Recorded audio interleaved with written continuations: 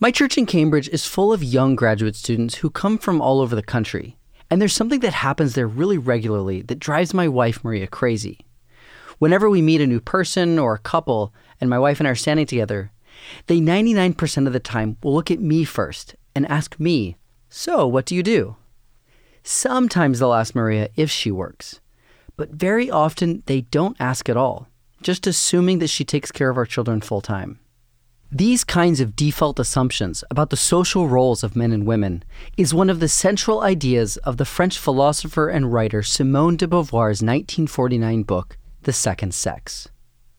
The Second Sex was incredibly empowering because it revealed the myths and norms that perpetuated male dominance over women. The second sex changed the world in so many ways. Without the second sex, I am quite sure that women's situation in the Western world today would be totally different. It's just foundational to the culture we live in today for women. I'm Toril Moy. I teach at Duke University, where I'm the James B. Duke Professor of Literature, Romance Studies, and Professor of English, Philosophy, and Theatre Studies.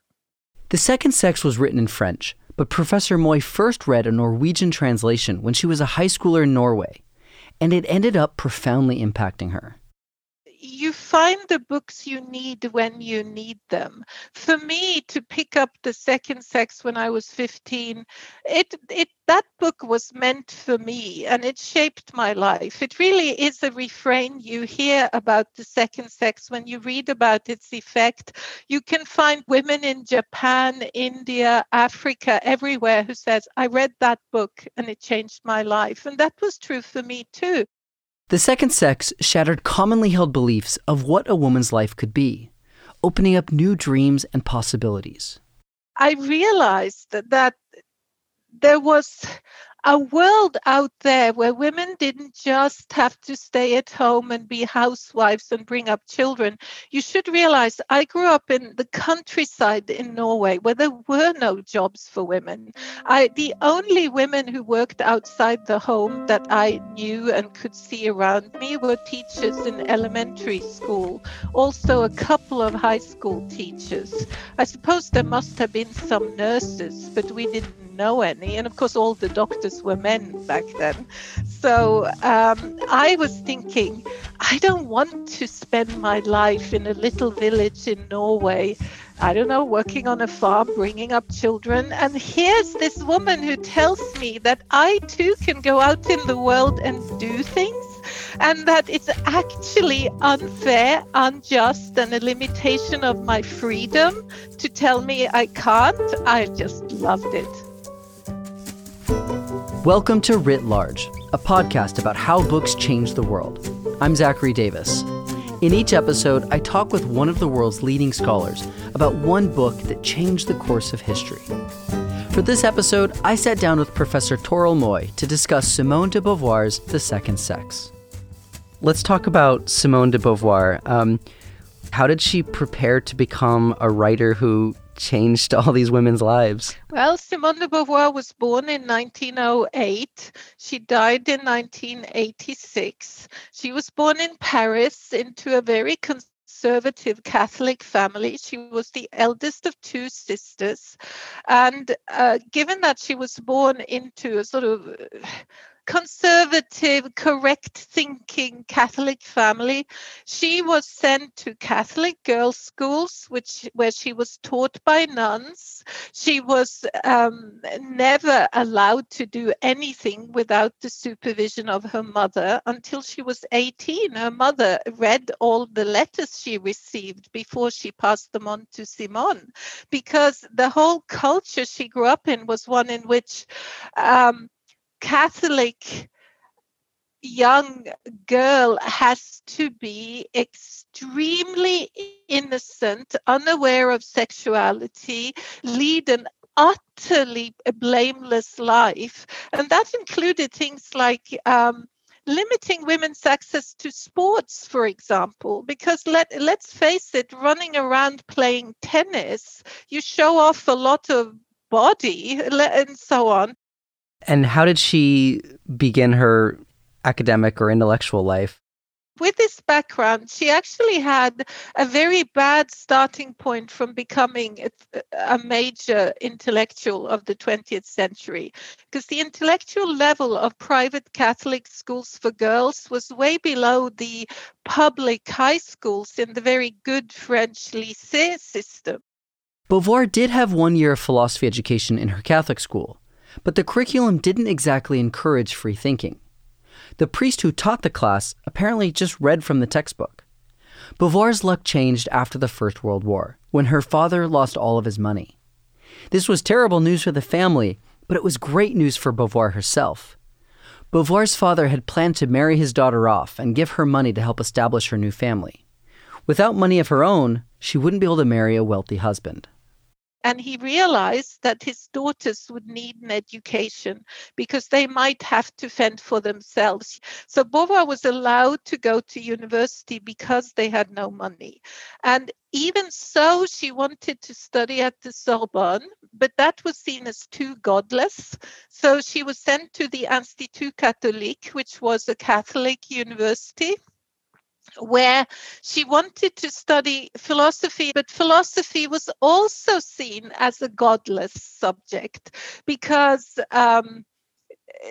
it's not theology, essentially. So she was stuck doing classics at the Institut Catholique. She did Greek and Latin and so on, and stuck in doing that for about a year. And then she said, then she put her foot down and said, I want to study philosophy. And she went to the Sorbonne and, of course, had a huge amount of catching up to do. The Sorbonne, also known as the University of Paris, was the most prestigious university in France, and Beauvoir totally thrived.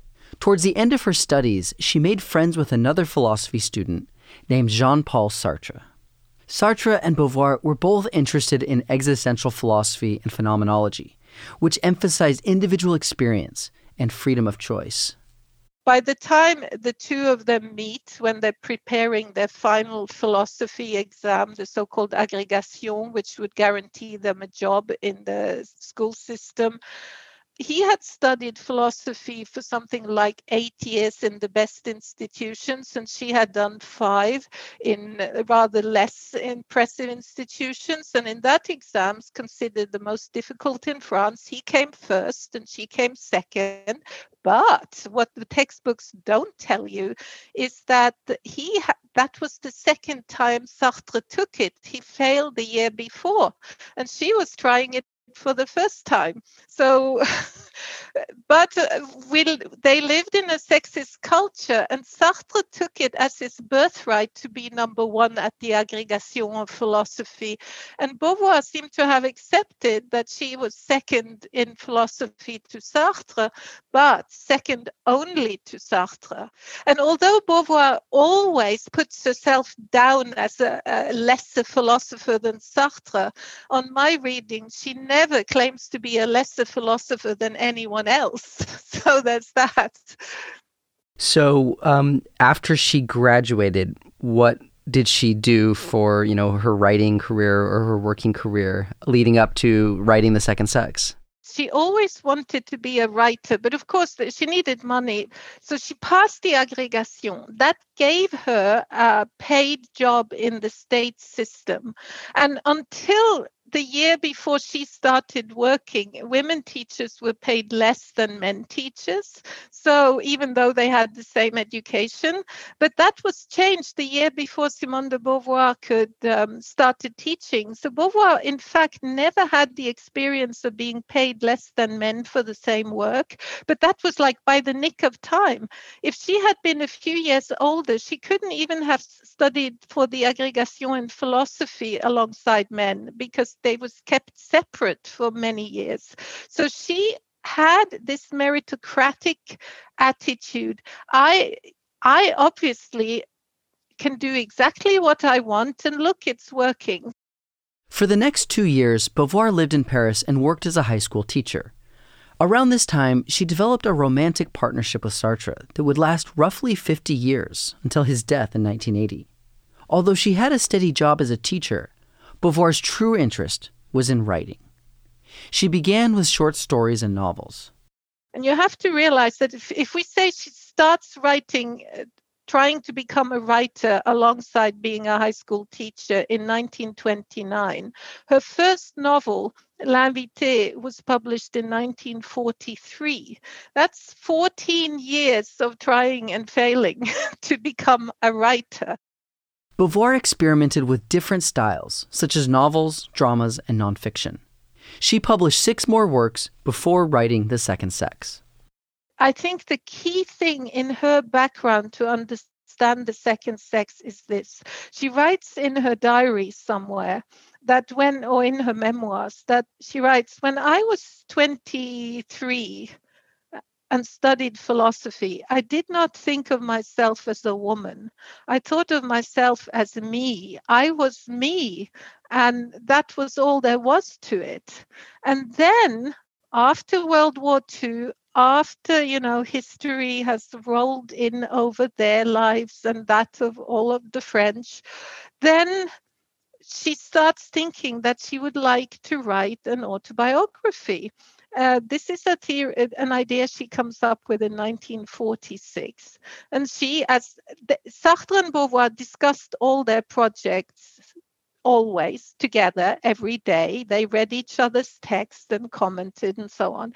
And Beauvoir says to Sartre, well, I think I want to write about myself for my next book. And Sartre says, well, shouldn't you ask yourself what it has meant for you to be a woman? And Beauvoir answers, according to her own account, oh, surely that hasn't mattered. That hasn't made any difference. And Sartre says, well, you weren't brought up like a boy was. I think you should think more about that. So Beauvoir took his advice, decided to think a bit more, and went to the Bibliothèque Nationale, the National Library in Paris, and started reading up on what she calls myths of women. And voila, put aside the memoirs and started writing The Second Sex. And so she, in fact, you can read The Second Sex as a book in which Simone de Beauvoir discovers that she is a woman and what that has meant to her. I think that's what gives it its power. Yeah, it would have to, right? It's as though she also is discovering these truths in real time, which probably accounts for some of the urgency of the writing and the sense of discovery. The energy, the urgency is phenomenal. First of all, The Second Sex is like a UFO in the French intellectual landscape. In the immediate post-war period, the book was published in 1949, there was no women's movement. This was the reconstruction after the war. People were trying to build up the country. There simply was no debate on these things. This was just Beauvoir's wish to get clear on this issue. What does it mean to be born a woman? That's what The Second Sex does. What are the implications? One should say that an important ingredient in Beauvoir's understanding of women's situation actually comes from the United States, because in 1947 she spent 5 months in America and visited all around the country, and you can find a lot of examples from American women in The Second Sex. She also read quite a bit of American work. She was deeply inspired also by Gunnar Myrdal, the Swedish intellectual, sociological analysis of the race relations in America. His analysis of the discrimination against African Americans actually influenced Beauvoir's understanding of how women's oppression works. In the introduction of the text, Beauvoir asked this question, which, rather incredibly, few had asked before. What is a woman? And she says, well, the Platonist, or if we would call them the essentialist, says it's an essence.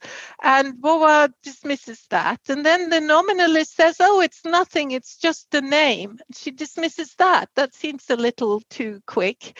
And then she says, well, but where should we begin then? And this is where you can see her philosophical background as a phenomenologist and existentialist. She says, let's bracket the question of what a woman actually is. Let's just say that right now, when I look around, I walk down the street, it looks as if there are roughly two categories of human beings with different gaits and different clothes and all this. That's not a philosophical commitment to any kind of difference, but let's begin by investigating this. And that's what she does. And then she says, with this starting point, knowing that these differences may turn out to be provisional or based on nothing whatsoever, I will ask again, what is a woman? And then comes the extremely original turn, which goes right back to the autobiographical starting point, which is the idea that she says, okay, I'm asking again, what is a woman? Then she says, the first thing that strikes me when I think of how to answer is that I am a woman. And then she says, a man can write a book without drawing attention to the fact that he is a man, but I know that when I begin, I must say that I am a woman, for this is the background against which all I say will be heard. The fact that she is a woman cannot be detached by her. Everyone will hear her words against that background, which is that she's a woman. Whereas the man can hold forth without reminding anyone that he's a man. We say man and he when we mean the universal. So man is the universal, woman is the particular, he is the subject, she is the object, he is the absolute, she is the relative, he is the one, she is the other. And that insight that woman, culturally speaking, under patriarchy, woman is the other, is the fundamental idea in the second sex, and it is genius. So this insight that men are standard or default and universal and women are other, what conclusions flowed from that insight? First of all, it gives you a tool with which to analyze concrete situations in the world. For example, there is often an assumption that men are the people in power. If a man is in power, people don't mention his gender. But if a woman is in power, people point it out. I remember when Drew Forst became president of Harvard, and there was a big brouhaha because she was the first female president of Harvard, right? She had to give an interview where she says, I'm not just the woman president of Harvard, I am the president of Harvard. That tells you exactly what's at stake here. If woman is always marked as the specific, the particular, the relative, and that's another way of also being the other, then they will go on about your gender. As Drew Faust herself stressed, she was not just the woman president of Harvard, she was the president of Harvard. To say I'm the president of Harvard is to claim the universal. The term this is in Beauvoir's sense, the term president can be filled by anyone. It's just that men had hijacked that term so that the universal was de facto male, and that came out when we got a female president of Harvard. The same thing came out when Obama ran for president in 2008, where he had to make an enormous effort to present himself as a president and a presidential candidate who also was Black, not the Black president, because again, president is not supposed to be a marked term.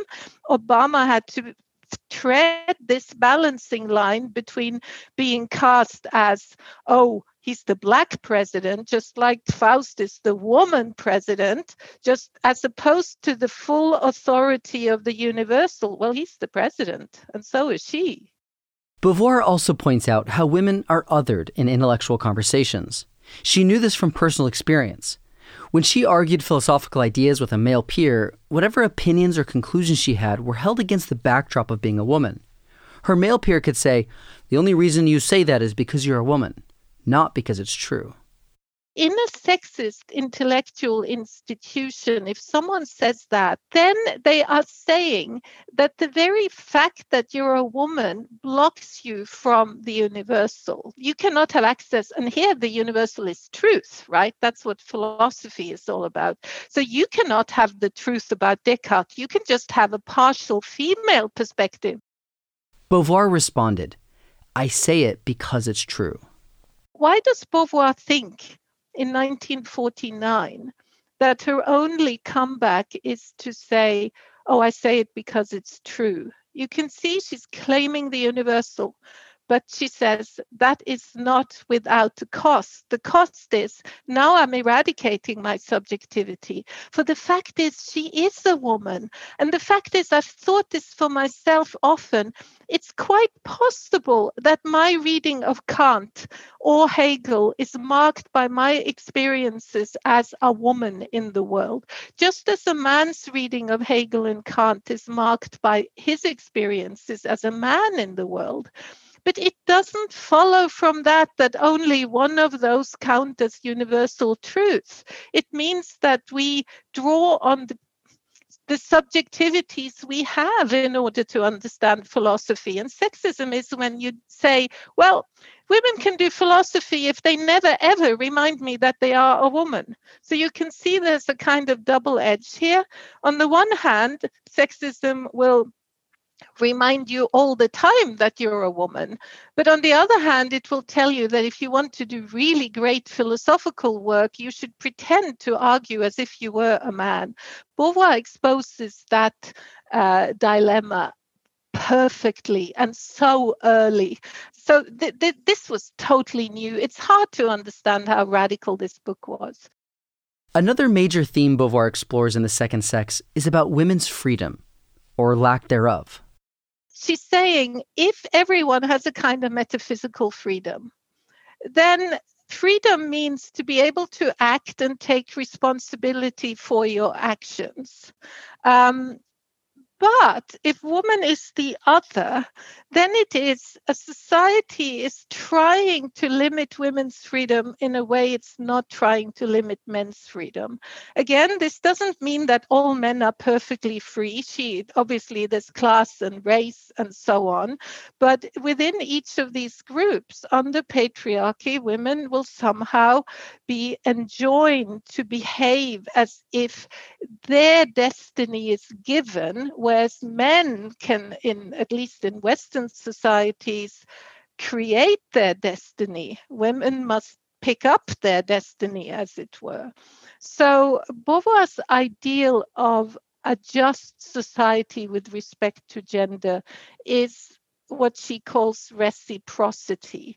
Reciprocity means that I respect you as a subject. You are an object for me. Everyone's objects for each other.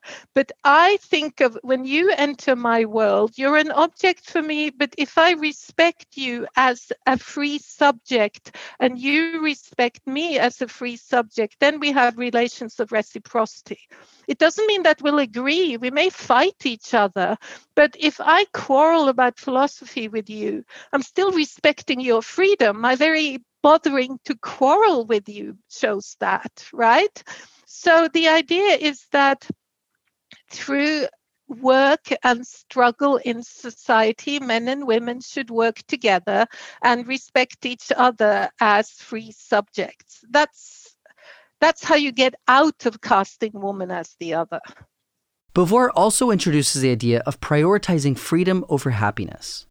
A sexist argument back then would go something like, oh, you want women to go out to work, but they are so much happier at home with their children and their houses, and it's hard to go to work in factories or so on. And Beauvoir says, very curtly, well, it's always easy to declare happy a situation you yourself don't want to share. Like, they are so happy in their housewife role, whereas I, being a 1950s French male, would never be a housewife, of course. Beauvoir is careful not to generalize or portray all women as victims. They do have freedom, but they don't always use it, and they don't always use it for good. She thinks that women are free and responsible for their actions, but that society turns on women and try to make them forget that they are free subjects, that women are often helping to oppress other women, and that we are ultimately responsible for trying to live in good faith, authentically. And that means acting as if you know that you have choices.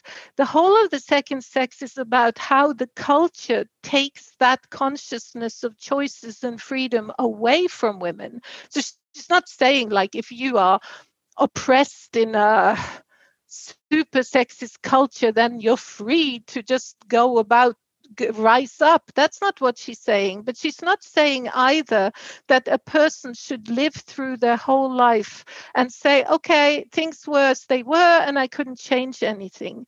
For her to live in a state of consciousness of unfreedom is authentic. You may not have the power to act, but at least you're not going along with it in your consciousness. So I think it's important to remember that she is not arguing that all women are oppressed by all men, or that every woman is a victim. She is trying to make us analyze these things in their full complexity. And as current debates show, it's as hard now as ever. So the famous line from her work is, "One is not born, but rather becomes a woman," which is an amazing formulation. What did she mean by that? Okay, we are present at the birth of a baby. Someone says it's a girl, and that's when the whole process begins. So in that moment, the world is seeing you as a girl. And you get your identity from the gaze of the other. It's when the others look at you and say it's a girl that they start treating you as a girl. And then you use your freedom to respond to them. So we respond differently depending on what class, race, place, and so on. That's the situation, right? Our situation gives us different forms of responses. And then we are individuals too. That's why for Beauvoir, women don't really have to have that much in common, quite concretely. Beauvoir is not an identity thinker. She's not thinking about women's identity, but about women's actions and responses. So that for Beauvoir, the whole point is sexist ideology tries to homogenize women as if they were one thing.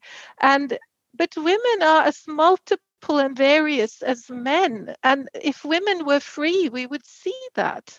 So to say one is not born, but rather becomes a woman, means that you are caught out in an ideological machinery.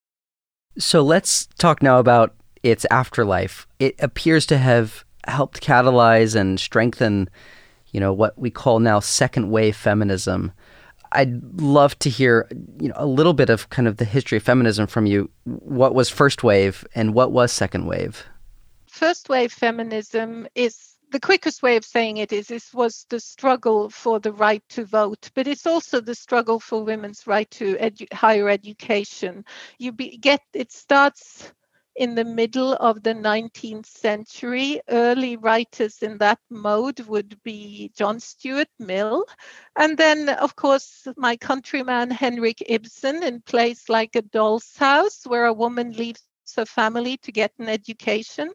But essentially, the big thrust of the first women's movement was 1880 to 1920 or 30, and culminated in the women's right to vote.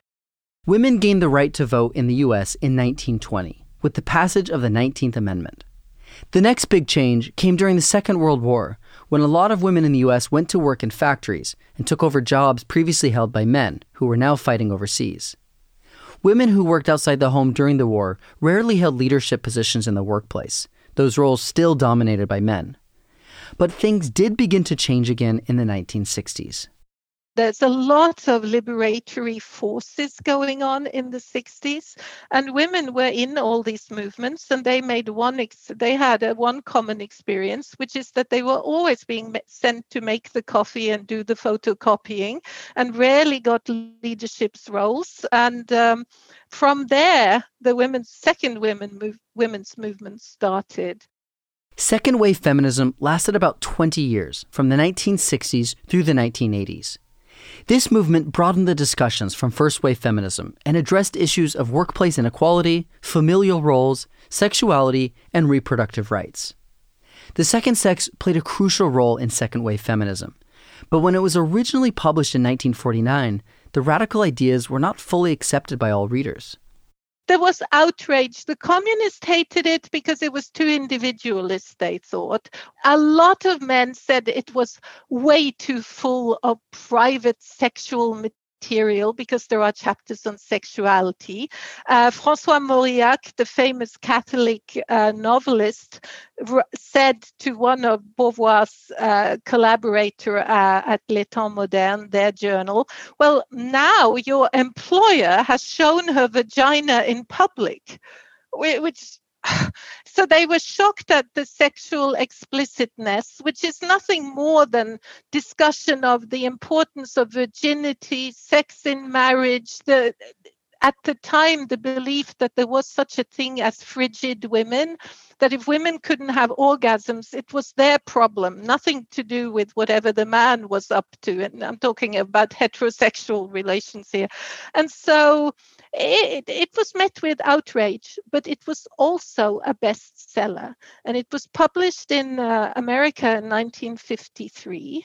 And created quite a lot of uproar here too. People like Mary McCarthy and Elizabeth Hardwick were very critical about it. Lorraine Hansberry, the famous African-American writer of plays like Raisin in the Sun and so on, wrote a fantastic essay on the second sex that was unfortunately not published before she dies, but she wrote it around 1960, and she saw what Beauvoir was doing, possibly because Hansberry had thought about racism and could see what was going on in this text. Then we have the great writers of the second movement in America, Betty Friedan, The Feminine Mystique. She did not write the feminist mystique just like so. Betty Friedan was an intellectual who read The Second Sex in the 50s and many years later acknowledged that The Second Sex was a major inspiration for her book.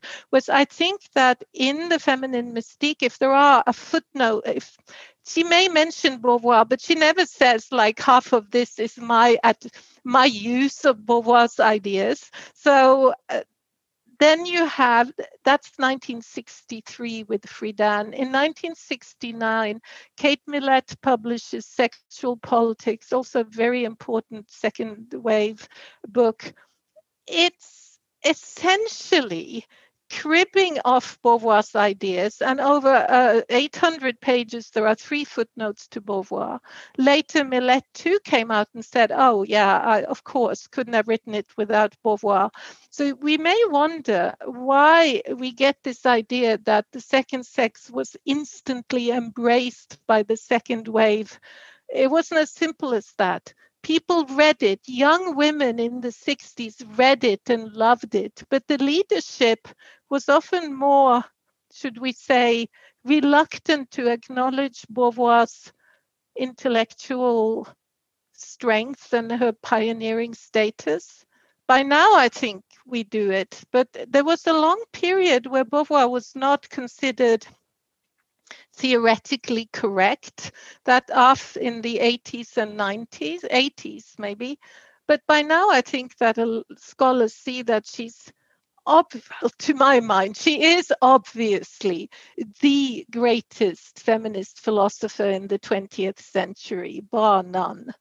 So, but it has taken a long time to get to the point where that's even sayable. And I still don't think all feminists would agree.